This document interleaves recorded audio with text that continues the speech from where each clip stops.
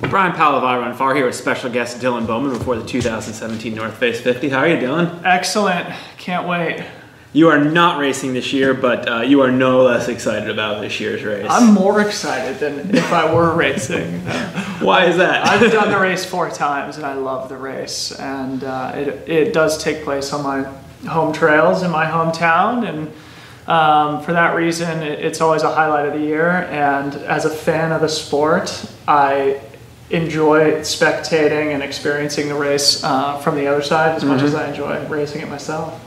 There's actually, you're not the only notable sort of Bay Area folk person not running this year. I mean, just on, there's no Jorge, there's no Alex Varner. On the women's side, no Magda, no you, It's true, yeah. This is actually maybe the least represented will be in the last 5 or 6 years at least, or at least since I've lived here. Yeah. We are represented by Patty O'Leary, who we spoke to today, who I am very high on going into the race, whose training I've been able to see firsthand. Yeah, you were talking him up before the race a little bit. I've been talking him up for the last few weeks to basically anybody who will listen to me, and I'm really excited for Patty. I think he's primed to have a good day. Who else on the men's side do you think?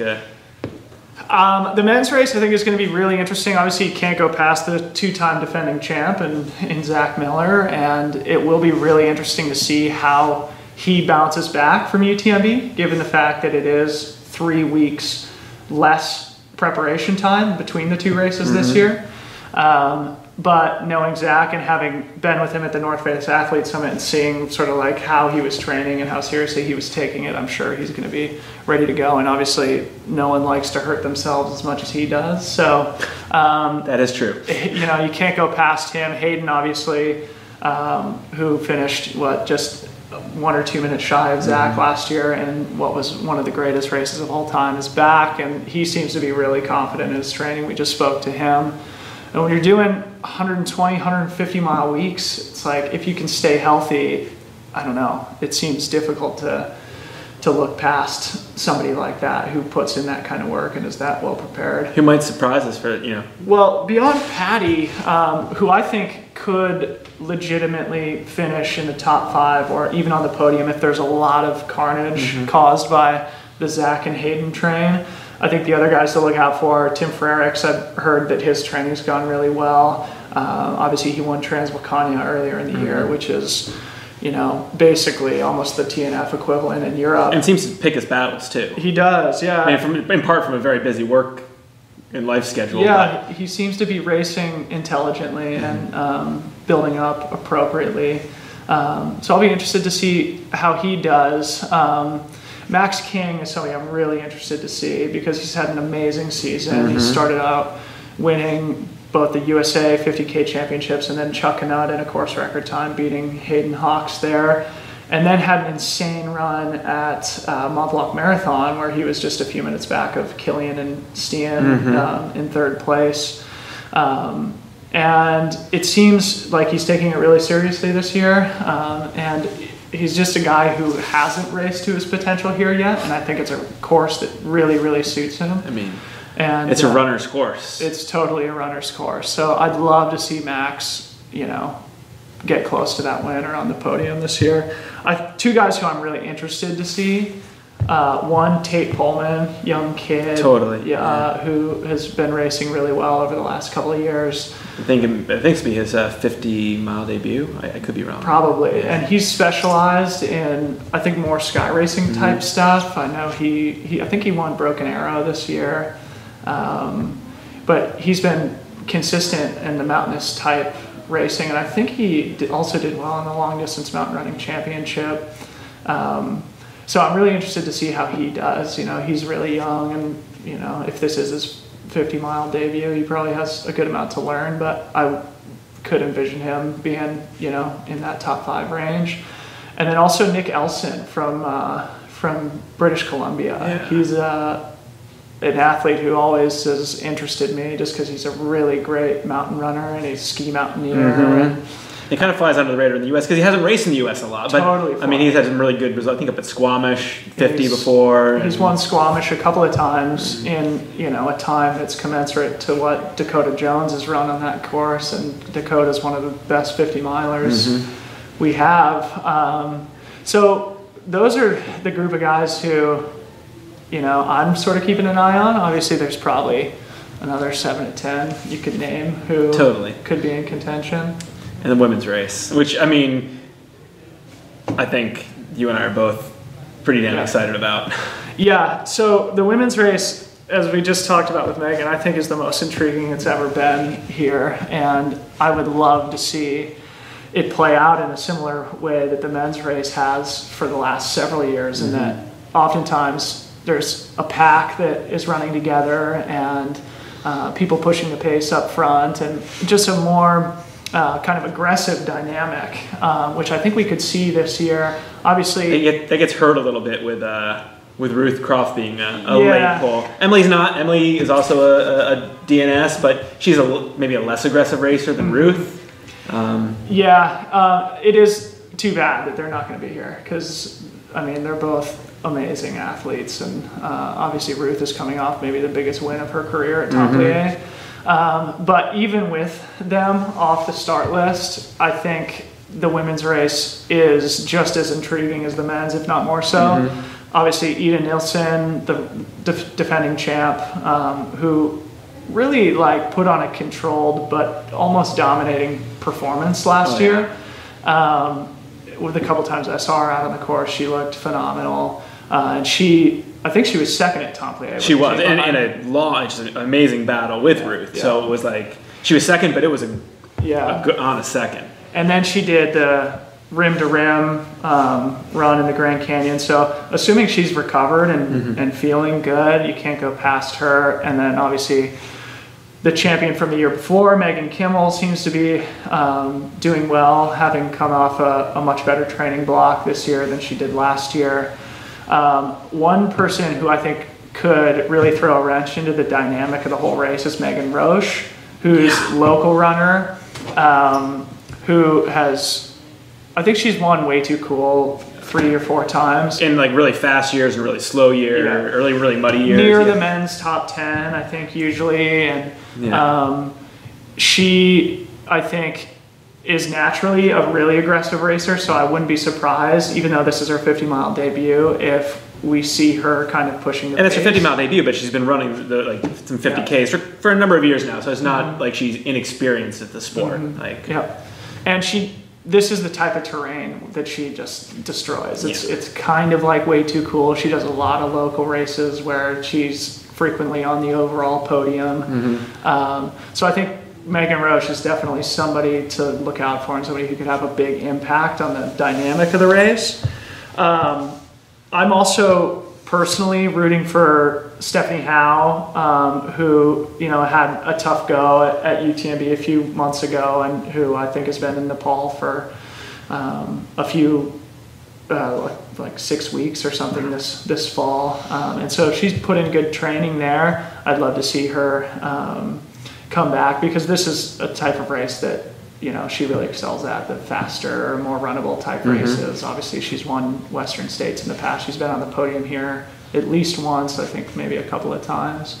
Claire Gallagher, I think, is somebody to look out for as well. Yeah, I mean, it's easy for and when I was thinking about the race, it's easy to remember that she had a rough go at the very end of Western States, but then you have to remember she just crushed CCC. And I spent some time with her last month in Arizona, and she's motivated, and she always has such a good attitude, and I think that's important going into big races like this. Another person who I think is interesting to watch is Anna-Marie Madden, also from Canada. I think 2 years ago she was 4th, and then she also just had a great race at Templier. She was battling Emily Forsberg the whole way, and it's just a great run for her there. I mean, and there's a really just great Canadian women's group. I mean, not just her, but Anna Jean, who was 4th last year, wearing a pair of dogs, which for the American crowd is raced 50 miles in Crocs and finished 4th. Really? Yes. You're kidding? No joke. No way. The whole way. And she's legit in, I think she's says she's a little tired, so maybe not racing it so hard. But Marianne Hogan had some really great races early in the year out of Quad Rock, out at Behind the Rocks 50 mile, and could Speed Goat maybe too. I think she was there, but yeah, just like kind of just threw herself out there real quick early this year, and has the kind of talent that could be in the mix for the top 5. So yeah, well, and I've said this to you and to a couple other people, but I'm running the marathon on Saturday, and based on our start time, I'm really hoping to be mixed in somewhere with the top 10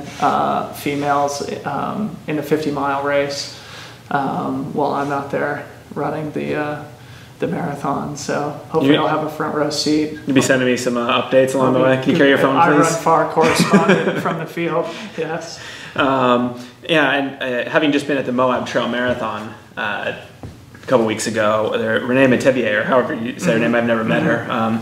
She ran a really impressive race there to win. She's more than almost a dozen times All-American collegiately, like just super strong runner. Not well known in the trail world yet, but this will be her first 50 mile. And chasing her down, I haven't seen her on the entrance list, but I got a message last night that Sandy Nypaver is racing, and she was less than a minute back of Renee and charging at Moab Trail Marathon. And that's a race that Megan Kimmel has run really well at in previous years, and then come and run really well at. So it's a marathon. It's only a couple weeks before, but pretty good tune-up. Well, having 2 good additions late to the field will make up for losing Ruth and Emily at least a little bit, but I agree, it'll be interesting to see how both of them perform. Yeah. And there's the women's field is just stacked. I forgot Annalise Rousset, who's just like a tremendously strong runner from France. So it's going to be awesome. Before we go, the course. Yes. You live here. I assume you've run across the Golden Gate Bridge. What's that going to be like? Best case and worst case scenarios. Well, the bridge specifically, I think they're going to do a good job of controlling the traffic. From what I've heard, there's going to be volunteers up there sort of at least alerting people. Encouraging maybe. Approaching runners. If it comes down to something like we saw last year with Zach and Hayden, worst case scenario is, there is a collision or somehow pedestrians affect the dynamic of the battle, but we know that's probably very unlikely. It could be close, but I doubt they're going to be shoulder to shoulder crossing the bridge. And for me, I think it's so cool. It's just such an iconic landmark in the United States, and specifically in the San Francisco Bay Area, that to be able to cross it during an ultra, I think is phenomenal. How many physical spaces are like that iconic, like globally, that you could actually run on? Maybe you got the Great Wall of China. There's a couple other ones, but So I think it's really cool. In terms of how it might affect the times of the race, I think the course will run similar to how it did on the old course, not the one last year, which I think was fairly significantly faster, but on the course that we basically ran, from 2008 to 2015. There was a few years with weather-affected courses, but I think the men we're still going to see in the low 6s. I doubt we'll see them go under 6 because removing the out and back on the north end of the course, that was probably, even though it doesn't have a lot of vertical gain or loss, it's one of the slower parts of the course historically, just because you're dodging two-way traffic and you're on a very thin piece of single track, and replacing that with the road section where you're crossing the Golden Gate Bridge, I think that will actually make it a little bit faster, but then adding a little bit of extra mileage and a little bit of extra vert might cancel that out. So I would still expect to see the men again in the low 6s and the women in the low 7s. Okay. Yeah. In chatting with Patty, I'm kind of looking forward to that last super straight away finish. I mean, just if there is a close race, whether it's for first or You'll have a or visual. 15th. Yeah, you'll definitely have a visual. Like, and seeing that, but also, I mean, for the racer, like, it's not like you're winding through the trees and you don't know exactly how far that distance is, linearly. Yeah, I think it's going to be amazing. I'm really excited about this change that North Face has made to the race and to the course. Hopefully, it'll bring in maybe some people from the city to come to the finish line and bring more awareness to the sport and to the event itself.